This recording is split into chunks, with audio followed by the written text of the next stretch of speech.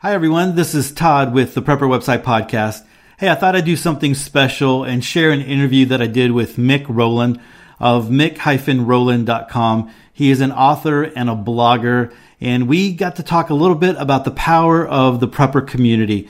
And so I hope you enjoy it. The podcast is going to start just abruptly because I edited it to the point where we really start talking. And so I hope you find it enjoyable. Here we go.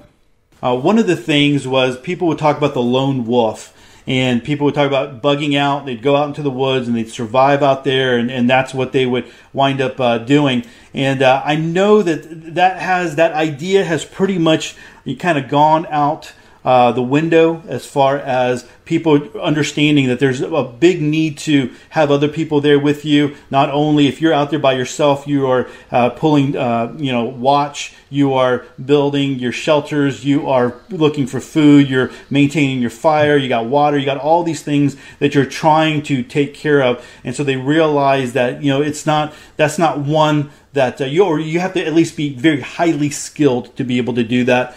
And then so lately, I know throughout the years, the last couple of years, I've been reading more and more and posting articles on Prepper Website about mutual assistant groups and people joining together and building community.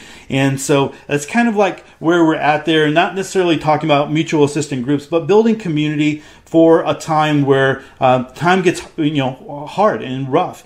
And so I want to ask you that question here. Why is community important? Can you share that with us?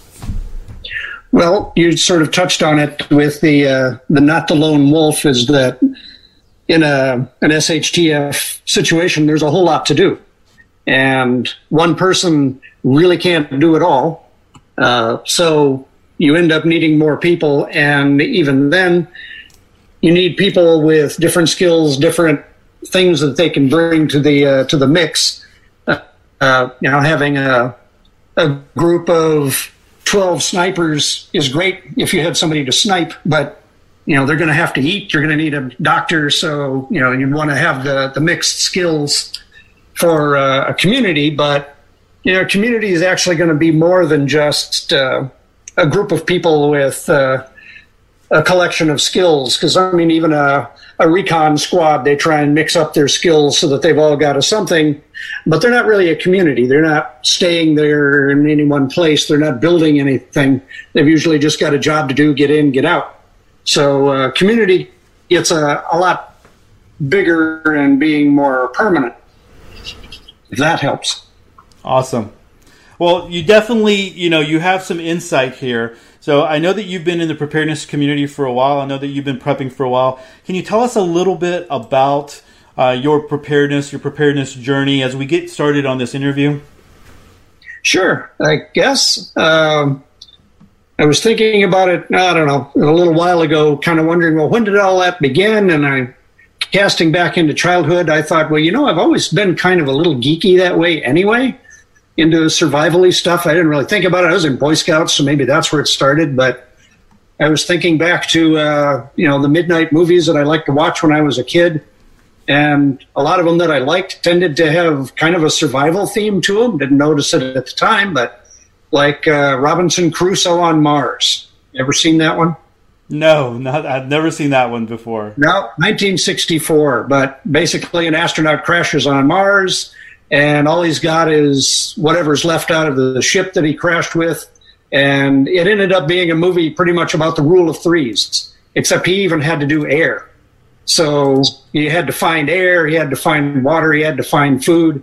And then, of course, some aliens come and attack, and he has to escape the aliens. So, as a kid, that was the best part. But looking back on it, I thought, well, I was kind of always into the sort of survival-y themes, even if I had no idea. But, that continued. But I guess the more significant leap into prepperdom was probably because of an ice storm in the 1990s, where we were all trapped as a family of four in the house, and power goes out. It was out for many days. Well, we had a fireplace, but we didn't have any wood, so we had to go out in the woods and scrounge up deadfall so we could burn that for heat. So we all camped in sleeping bags out front of the fireplace.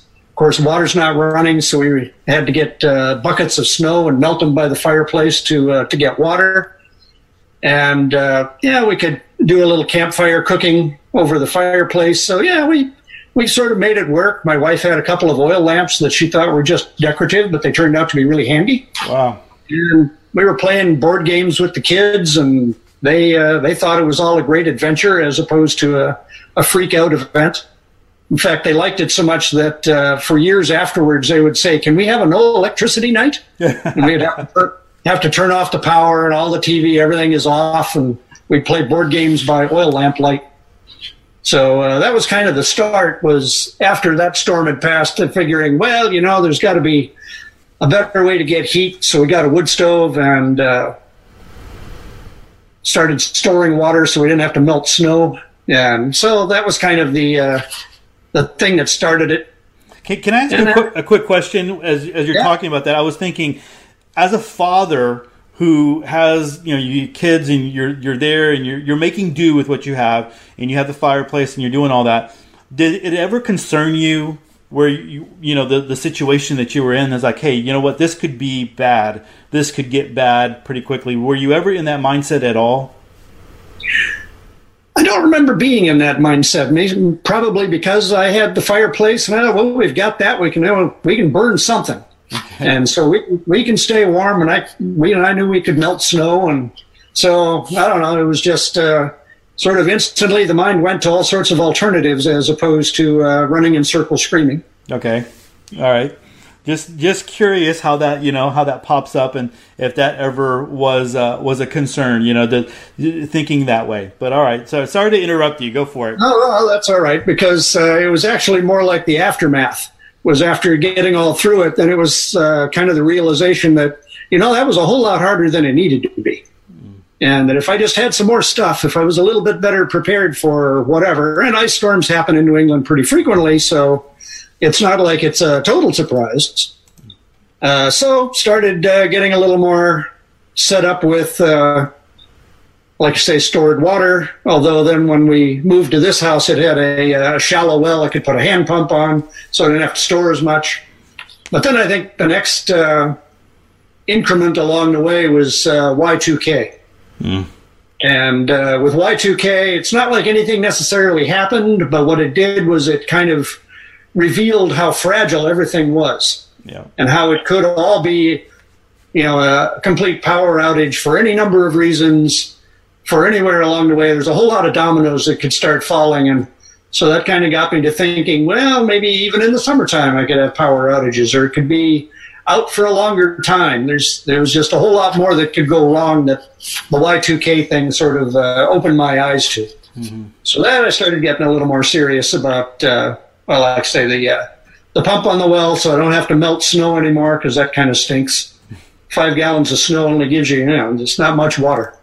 So I'm doing things such that, like the last time the power went out, it was kind of like, okay, well, the power's out, no big deal. So we had our little routine, things to follow, light the oil lamps and get the generator out so we can run the fridge, and life goes on. A little darker, but life goes on.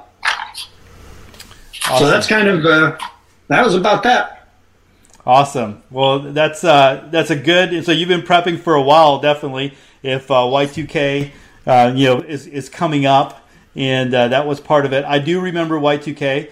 I do remember the kind of the fear, because there was the buildup, and you've heard so many things since then. Some people were saying like, hey, there was really a big concern about computer. I mean, there was computer people behind the scenes doing a lot of work to get things, the infrastructure, to get it up to speed. I know my dad at that point had a business, and he had an old, basically, a computer running a DOS program, and we didn't know if that was going to make it or not. So when first time we booted it up, I just changed the date, and it seemed to work. It didn't have any problem whatsoever. But I do remember that. I do remember the clock striking 12 and taking that sigh of that breath of relief that everything is going to be all right and everything. But it did open up. You start talking about it, at least it opened up the idea of how fragile our world is, and our life or our world has become even more fragile now. There's just so many things that are kind of up in the air. Can you talk to us a little bit about why people should be concerned about SHTF in an SHTF scenario. Some things maybe that we haven't, the person out there just kind of thinking about it maybe casually really hasn't thought about. Well, that fragility, as you talked about, that's kind of the key to why you need to be concerned about it, because like with Y2K, we found out, or at least they were warning us, there's a whole lot of these systems that are doing everything from airplanes to water pumps to everything, that if any one of those has this problem, then it's going to be this great cascading collapse of errors. And while the Y2K thing went away, the fragility never did. The system is still fragile. And as we'd seen, like with the housing bubble and the financial collapse, the financial markets aren't in any particularly robust shape either. And so there's just a whole lot of things that are out of our control. And we can't hold the grid together to make electricity come out. We can't keep the bond market from collapsing. There's just a lot of stuff that's out of our control. And rather than just be a leaf in the wind and take it, the better option is to take control of what you can and be as independent or less dependent on all of those fragile systems, so that if they want to crash, it's bad, but it's not like it's sucking me down the drain with it. Mm-hmm. So better to be ready than not. I think that's a good way of looking at preparedness, and what we do is building layers into our preparedness because of the systems that are out there, whatever that might be. And I think that's a great way of looking at it. And you're right. Just like going back to your scenario of when before your prepping days, right, when you lost power in that ice storm and your family got around the fireplace and all those types of things, there are ways that people are going to make do. There's ways that people are going to figure out how to do things. People aren't dumb. They're going to find a way to survive, but to a point.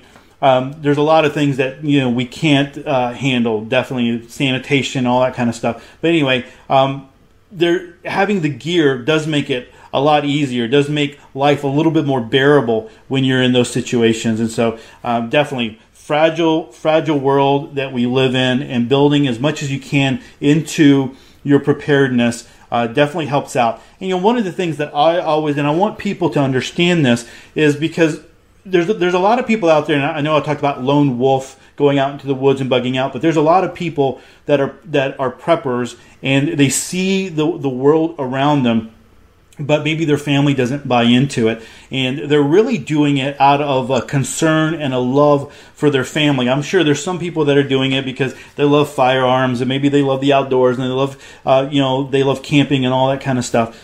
But there's that real concern for family, and you want them to be at the best that they can be. You don't want to see them suffering and all that kind of stuff. Does that ever play into maybe your thoughts of what you do? Is I don't know your family situation, but does that ever come into any of your thinking there for preparedness? Yeah, the tendency, quite a few of the articles that you'll post on the Prepper website tend to take a pretty terrified look at the world, and are sort of always anticipating the zombie apocalypse. And that kind of fear, now granted they didn't just get there overnight, but that sort of fear tends to freak other people out that aren't preppers. Mm-hmm. And makes you sort of the tinfoil hat type, and they kind of want to back away smiling, because they think you're going to lose it. And so avoiding that is always good. If you have family that aren't really on board yet, is don't go for the tinfoil hat type topics. But the easier way, I think, to get it in is focus more on the short-term prepping. Because, prepping sort of falls into two big categories. There's short-term prepping, where you're really just trying to hunker down through the ice storm or through the hurricane, and you're going to come out the other end and life's going to return to normal. So you really are just making sure you can get through the gap back to normal. Right. And prepping for that, that's not quite so irrational, and people can see a practical side of it, so it's an easier sell. Mm-hmm. And, you need to do that anyway. But the The other side of that, though, is beyond, and that's kind of where I was too, that after I thought, well, I've got a generator, I've got water, I've got things set up in the house, we could make it certainly easier than FEMA's 3 days. We could go a couple of weeks would be good. But then I started kind of thinking, well, what happens after the 2 weeks? When the 10 gallons of generator gas is gone, and what happens when the lamp oil runs out? I started thinking about what happens after that. And it's in those longer term scenarios that's more where my focus has been for the past few years, is looking at the long term and saying, well, if I had to do that for a long term, what am I going to need to have? And you go through the list and you figure out, well, if I'm going to need my own food because there's no Piggly Wigglies open anymore, then I'm going to have to start growing it. And that's a full-time job. And taking care of the house and all the other things that's kind of back to where the community part comes in, is when you look at, if you're going long-term, so you're going to be growing your own food, taking care of your own animals, trying to fix your own house, mend your own kids' skin needs, trying to do everything all at once, it's just way more than any one person's going to be able to handle. And community gives you the ability to not have to do it all simultaneously. So there's an advantage when you start thinking long term. The lone wolf thing really doesn't pan out. You just end up being a really hungry lone wolf. But the community part lets you specialize in something that you do and your neighbors need. Your neighbors are doing something that you could use. So you're not having to do everything. Now, you end up doing a lot of it is DIY anyway, just to take care of yourself and your family. Mm-hmm. But I don't have to have goats and raise goats to get milk. Somebody else can specialize and have all the goats, and I'll trade him something else for some of the milk. So you end up with a more of a local economy. Because I think you and I were talking earlier about how nowadays we don't really have community with each other. You don't really know your neighbors. I mean, we lived in an apartment building. We had no idea who lived in any of the other apartments. It was just a lot of people in a box. We had no idea who they were. But the society we live in now it's all diffused. As I was mentioning before, the idea of economy. I go to Walmart and I buy a T-shirt.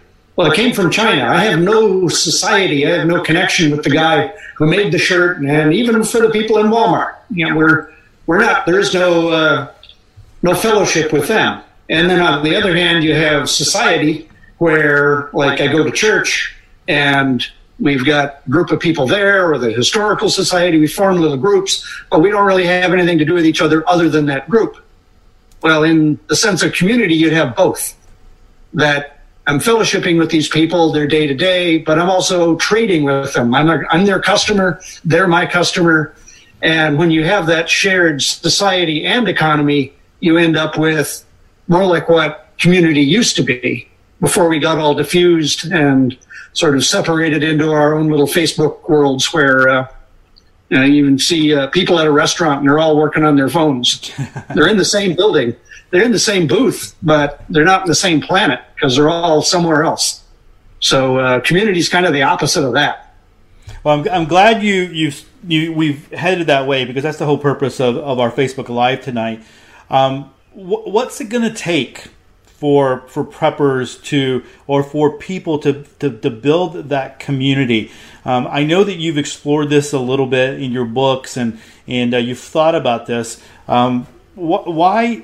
We've talked a little bit about why it's important, but how do we go about doing this? What's the easy way? I know that there's a lot of preppers out there who understand how important it is, but they're having trouble finding the people to connect with. And so what would you say to that? Well, if we did have an SHTF event, more than likely you're going to be stuck with whoever's around you. I think Tim Gamble had a post on the website Monday, I think, where he was talking about get out and get to know your neighbors. Mm-hmm. Well, he was kind of doing it more to find out who's going to be a potential prepper, going to be a friend or an ally, and that's always a good thing too. But if you were to sort of play the scenario and say, well, let's just say the EMP happened tomorrow and I'm home and the neighbors are all home. I'm stuck with whoever they are. Now what am I going to do with them? And it's a little bit of a social MacGyver kind of situation where you have to say, well, who are they? What sort of skills do they have? More than likely they've got some. As you had mentioned before, like with the ice storm, people improvise, people get by. They find a way to do something. I mean, there's a few of them that are kind of just potted plants and not a whole lot of use for anybody. But by and large, you know, a dad with 2 small kids, he's going to figure out to do something. And so taking off of Tim Gamble's idea is to start to look at your neighbors as, well, what if we had that sort of economy and society? What have I got as a surplus? What could I produce that would be of any benefit to them? And then what could they do that would be of any use to me? And start to figure out what good are we to each other? And look for skills. Like I've got a neighbor across the road that's a plumber. Well, if things go really bad, I'm not going to remodel my bathroom. Mm-hmm. But plumbing skills, that could be a useful thing. So just knowing kind of where that fits in, that's kind of part of the getting to know the neighbors would be do a little recon on who they are, if they're going to be your customers or you're going to be their customer. What are you going to do? You know, I think that's an interesting way of looking at it, because a lot of the times preppers are, you know, in the articles that we put out and we talk about and all that kind of stuff, is we're trying to form mutual assistant groups. We're trying to form that great group. And I guess if you have a retreat area and everyone can bug out at the right time and the stars align and the angels sing and everything works out perfectly, everyone winds up at that, you know, bug out retreat and everyone is good. And you have, you know, James Wesley Rawls Patriots, you know, and they survive the end of the world and all that kind of stuff. But more than likely, you would have a scenario like you're talking about, is that the poop hits the fan, and there's a lot of, you know, I hear from a lot of people that say, Todd, I don't have a place to bug out to. I don't have a retreat. I can't afford it. You know, I'm going to be stuck in my home. And so, yeah, I think that's a very important idea, is like, how do we rally the people? Now, I've got ideas of what I would do in my own neighborhood, right? How I would do that. Have you ever thought about how you would get to that point? Not just, I mean, right now we can do recon, we can ask questions, we can get to know our neighbors, we can invite them over for hot dogs and barbecue and all that kind of stuff. But if there was a poop hit the fan scenario, how would that community start to form? What ideas do you have around that? Well, one of the things is, if the poop hits the fan, as you say, one of the things we're going to lose is mobility. Mm-hmm. Right now, if you got a cranky neighbor, you can avoid them. You can drive 20 miles to go find a person that you like, and you can talk to them. But in a crisis situation, you've lost that mobility. You're really kind of stuck with the hand that you've been dealt, the people that are right around you, within walking distance. That's kind of your resource pool. Unless, like you say, you had the mutual assistance group where you all got the message, alas Babylon, and everybody heads out to the redoubt. Unless most people aren't going to have that. And from what I've been reading on other articles, a lot of people have trouble coming up with a mutual assistance group, largely because they're separated by a pretty fair distance. Mm-hmm. So if things did go bad and they all lost mobility, getting to that bug out location to be the happy group of 12, you know, it's long odds. Mm-hmm. So more than likely you're going to be stuck with, well, there's even movies that they sort of like that, like, well, they got silly after a while, but like the disaster movies in the 70s where you'd have people all trapped in a building, or all the Poseidon Adventure, they're all trapped in an upside down cruise ship. The idea was you just hit a collection of people who are just ordinary people, and now they're a group and they have to start working together. Mm-hmm. Well, that's going to happen with you and your neighbors. Mm-hmm. It might not necessarily be the immediate house across the street, house next to you. Could be a little further down, but it's going to be a local proximity, because you're going to lose transportation. So you're stuck with whoever's right around you. Mm-hmm. Yeah. Now, I think you're right on that. Well, one of the things that I have thought about is, if we were ever caught in that situation, is immediately going to people, and not necessarily media, but let's just say the event happened, whatever that was, right? And you were able to let things kind of sink in, and you would call people around for some kind of meeting.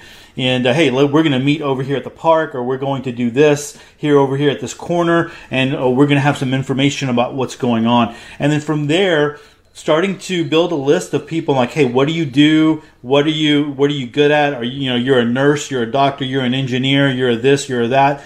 And start building those types of things, because that's going to definitely be needed in a situation that if a true event happened and the poop hit the fan and all that kind of stuff. Plus, people would have to start tearing up their yards, and you'd have to start get rid of the grass and start using that for food production and defense and all those types of things that would happen. Now, you've I know that you are an author and you have some books out there. You've written some books, and so this idea of community has come around, or we started talking about it because of some of your books. So can you talk just a little bit about why or the need of community within your books, or give us a little bit of background there? Sure. I ended up creating, I guess, a set of characters that sort of lived out what I was talking about. That there's a mysterious worldwide grid down event. Nobody seems to know what it is, and to some extent it really doesn't matter because the power's just gone. And there's a group of people, it's a small town. They sort of know each other. The main character, he's not really too involved in town. He kind of recognizes people, but they end up forming more of a tight-knit community because some of them have skills. There's, the town selectmen, they're still sort of the de facto legislative body, but they start banding together as neighbors, helping each other out. Some of them have horses, so they start helping out with things like that. So the scenario was more built around the idea of, well, what would you do, or what would ordinary people do if the event happened and now you're all stuck? What are you going to do? And part of the premise was, if no more trucks are coming and FEMA's not going to come and help, basically you've got to figure out what to do with whatever you've got on hand. That's what you've got.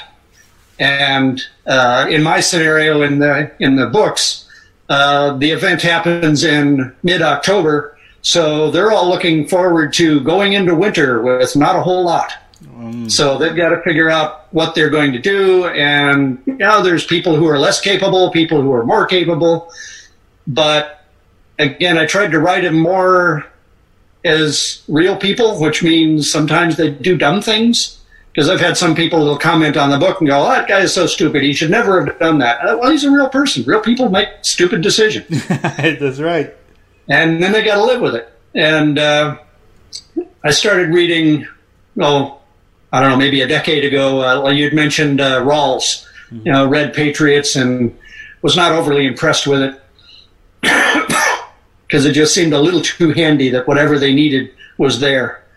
And I thought, well, what would happen if bad things happen and I don't have everything I need, and I don't just happen to have a stack of 6-inch pipe that I can make mortars out of, that's people having to improvise and make do with what little they've got, or just not have. And so the scenario was more geared around using realistic, I should say, characters, rather than, like, say, some stories, they're all ex-military, sort of quasi-ninja type, so of course they're all really good at martial arts and sniping people in the dark. And so it's, they happen to have a sort of miraculous set of skills, and I thought, well, no wonder they survived. They've got all those skills.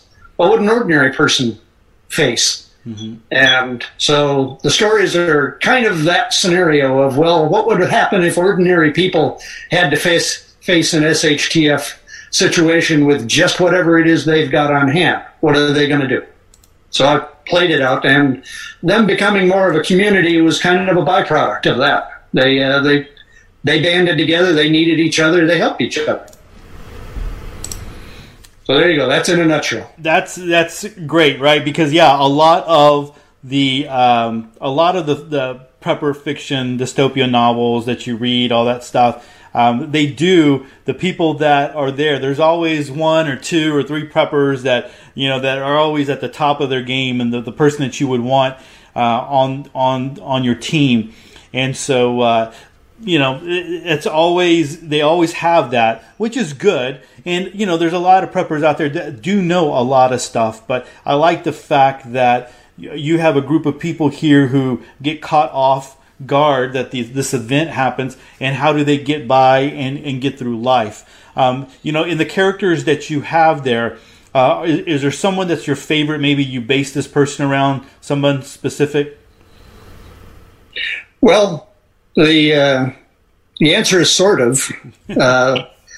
It's hard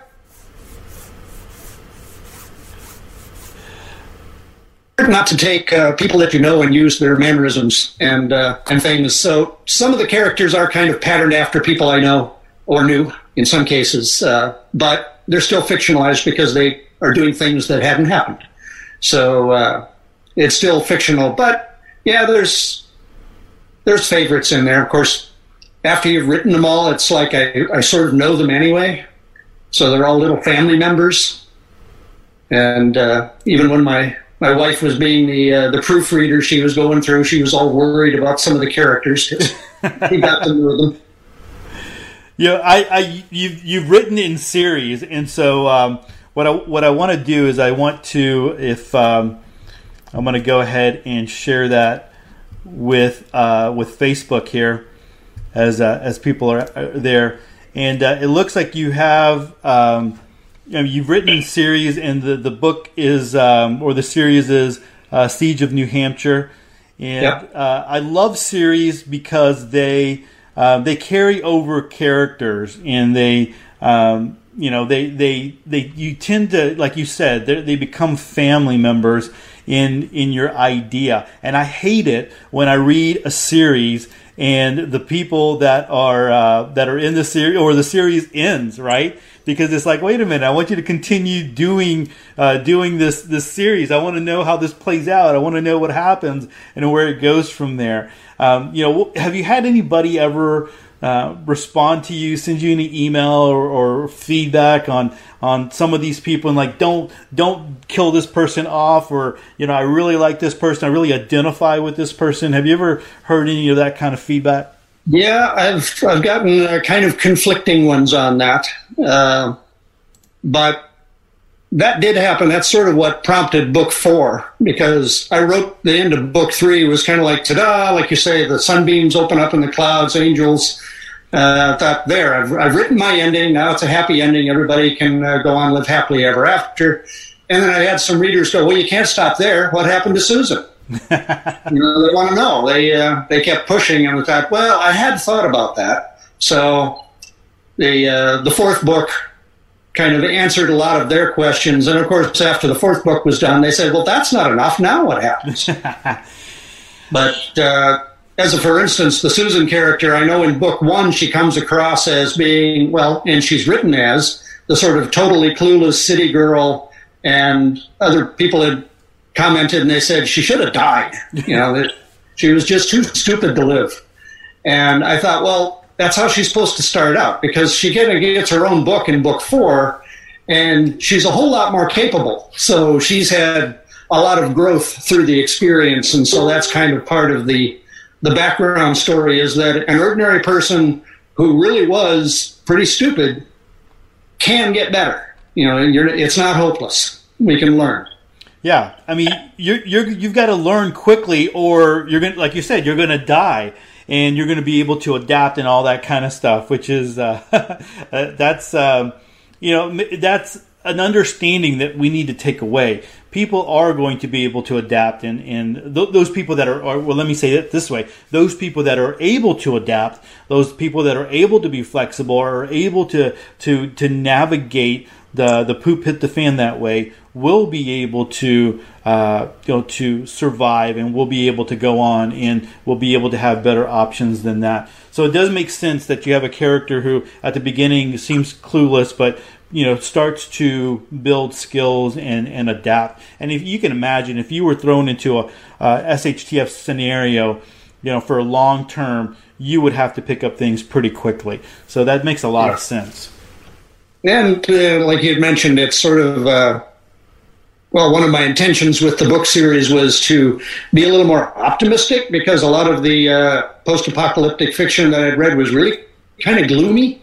Mm-hmm. And gloomy and or just sort of violent for the sake of it. But I thought there was sort of a sense of, if you're not a super prepper, ex-military ninja type, you're toast. Right. And I thought, well, there's a whole lot of us out here who are not that. And I didn't particularly imagine that I would be toast, but you also don't really necessarily see that in real life crisis situations. Like in Puerto Rico, they had quite a crisis. They still have it in some areas. Mm-hmm.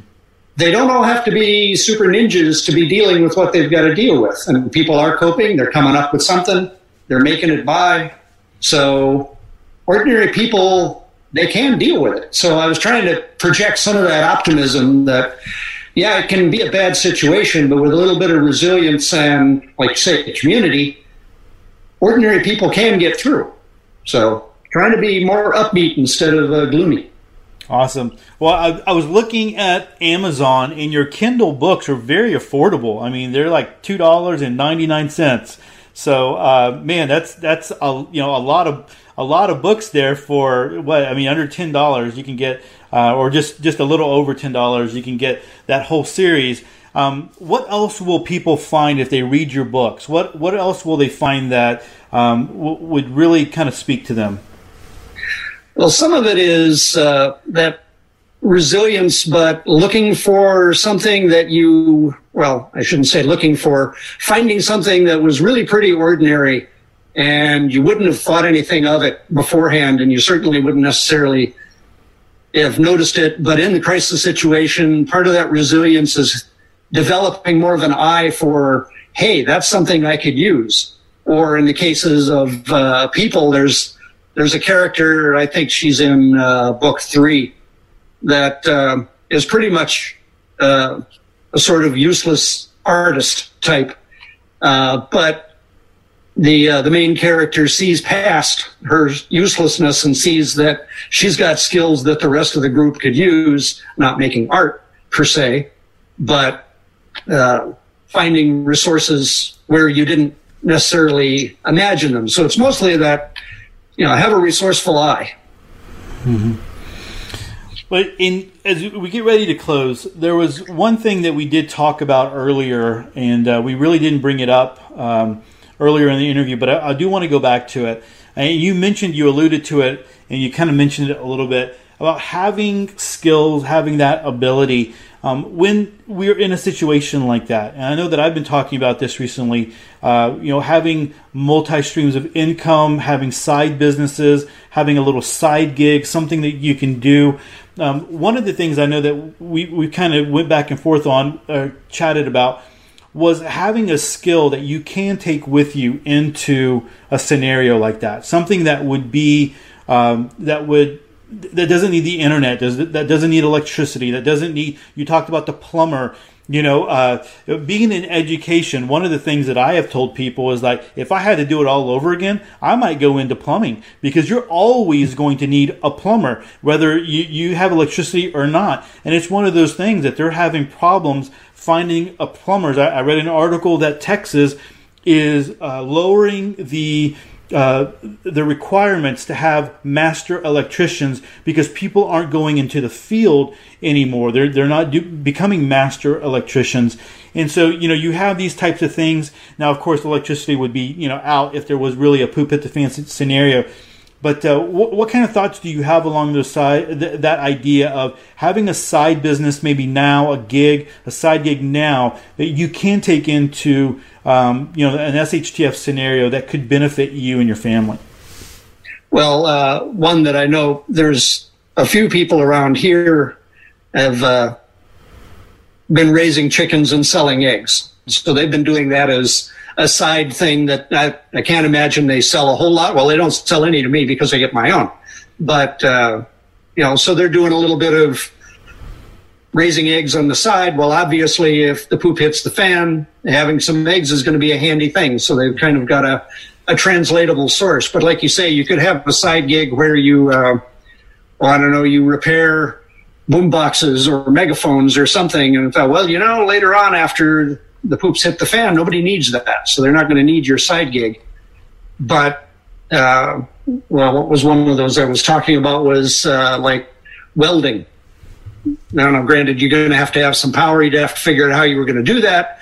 But if you had a skill at welding now, maybe you're just fixing guys' lawnmowers and just doing little odd jobs with it, but it's going to be a skill that you could use after the fact. Mm-hmm. Or I've got another friend that's a home builder. Well, that's his regular job, but in a crisis scenario, somebody who knows how to build things, he's going to be a useful guy to have around. So it's kind of a tough sweet spot to have of something you can make money with now that you could use after the crisis. Because right now we tend to have a lot of surplus income. So we're into buying tchotchkes and doing kind of frivolous, luxurious things. That's what people will pay for. But, after the fact, not so much. So you're going to, even if you don't end up with a side gig, it could just be a hobby that you do. Mm-hmm. Pick a hobby now that's going to be a marketable skill later. You're right. When you said welding without electricity, I mentioned the Colony early on when I first started the Facebook Live. Part 2 or season 2 of the Colony, there was a guy who welded, and of course they didn't have electricity, but he had a car battery, and he was using that to weld. And they made some really great stuff, to help them survive just by that. And so I'm not a welder. I couldn't really speak to the whole setup or whatever, but I remember it was just a battery, a car battery that they were using to get the power for the welding. And that seemed to work and all that kind of stuff. So as we close out, what kind of parting thoughts do you have for those that are listening and those that will listen to this, later on, about community and being prepared? What kind of closing thoughts would you like to leave us with? Well, kind of like I'd mentioned earlier, just as an overall theme, is that you don't need to be a super ninja, and you don't necessarily have to be the mega prepper with 25 years worth of freeze-dried food. Ordinary people can survive too, because if you look at a lot of the crises that we've already gone through, it was ordinary people that survived. Mm-hmm. So take some solace in the fact that the ordinary can do it too. Yeah, and we have years of history, right? We have years and years of history that people did it. Now we don't have those same skills, but we know that it was done, and so it is very possible to bring those and to translate those into where we're at today. So, very important.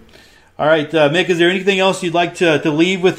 What do you have coming up on the horizon? Do you have? Are you done writing books? You've written 4 books and you're done. No, I'm working on book 5 because they said I couldn't stop at book 4. Okay. So, working on book 5. Got some other book ideas that are not directly related, and I'll find out if I have to do a book 6 after I do book 5. I don't know. Depends on what the fans want. All right. But yeah, there's always something to do. There's not even enough time to play with the toys I've got. All right. Well, you've got those books, and you also have the blog. I've read some of your articles on the podcast, and you have some blogs here about your broody hens because you do live on a homestead and you garden and you do all that kind of stuff. So, you're blogging, you're writing, you got a lot of things going on. So, I would recommend that you go on over to mick-rowland.com to check out Mick's website, check out his books, check out the reviews on Amazon. I've linked to that in the description. And so you can go see, get a little bit more information there. And Mick, I just want to say I appreciate you coming to spending your Thursday night with us here on Facebook Live and sharing your thoughts and ideas about community and how important that is. And then the fact that I know that it's going to make a lot of people feel better because knowing that you're not, you don't have to be military, you don't have to be, that super ninja, you don't have to, have all the bells and whistles and the 25 years of preparedness. Is like wherever you are right now in preparedness, just, start. If you haven't started, start. If you don't have the big food storage, well, just start adding, your canned food and start there. Start somewhere, right? And so we have that. You've given us that understanding. I know that I can say it and other people can say it, and I try to let people know that I'm just a regular guy. I live in the suburbs, and I understand preparedness. I want to be prepared. I have a family. I want them to be prepared. I want to take care of them as well. And so I appreciate you spending your time with us this Thursday. Yeah, happy to do it. Well, everyone, that's it for this special bonus episode. Hey, I hope you get a chance to go check out Mick's website. It's over at mick-rowland.com. He's got some great books, some great writing. He's also done some really great articles. And so you can check out all of his stuff at mick-rowland.com. I'm going to put a link to it in the show notes. All right, so that's it for this special bonus episode. I hope you had a good one. Peace.